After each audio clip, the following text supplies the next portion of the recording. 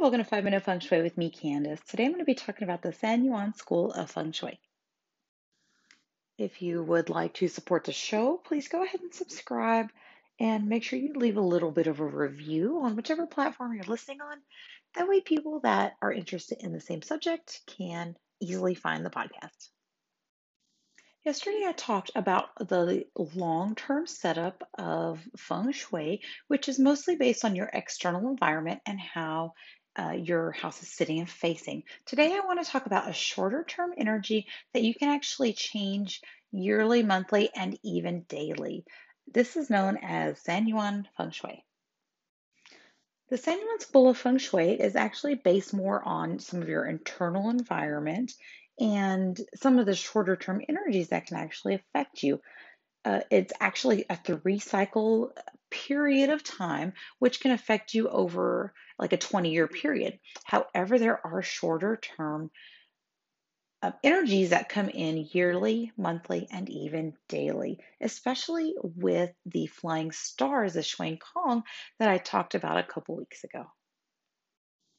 The systems within this school are known as 8 formations, the Dragon Gate, 8 formations, 8 mansions, Chimendun Jia Feng Shui, Flying Star Feng Shui, and the 64 hexagrams or the Dagua.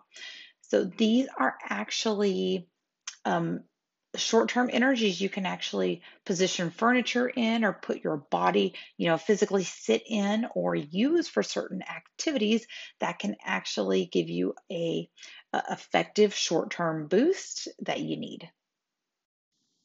The San Yuan school actually focuses more and places more importance on the formula. So if you've seen the little pan with all those different rings, this is where those formulas come in. The formulas and systems calculate the flow of energy. And of course, you can manipulate that around and redistribute or distribute chi. It also focuses on how to handle and keep up with changes that happen within our lives. So this system is actually used to kind of, again, correct. Maybe you can activate some different areas or use different areas within your home or space that can actually, of course, then give you the boost.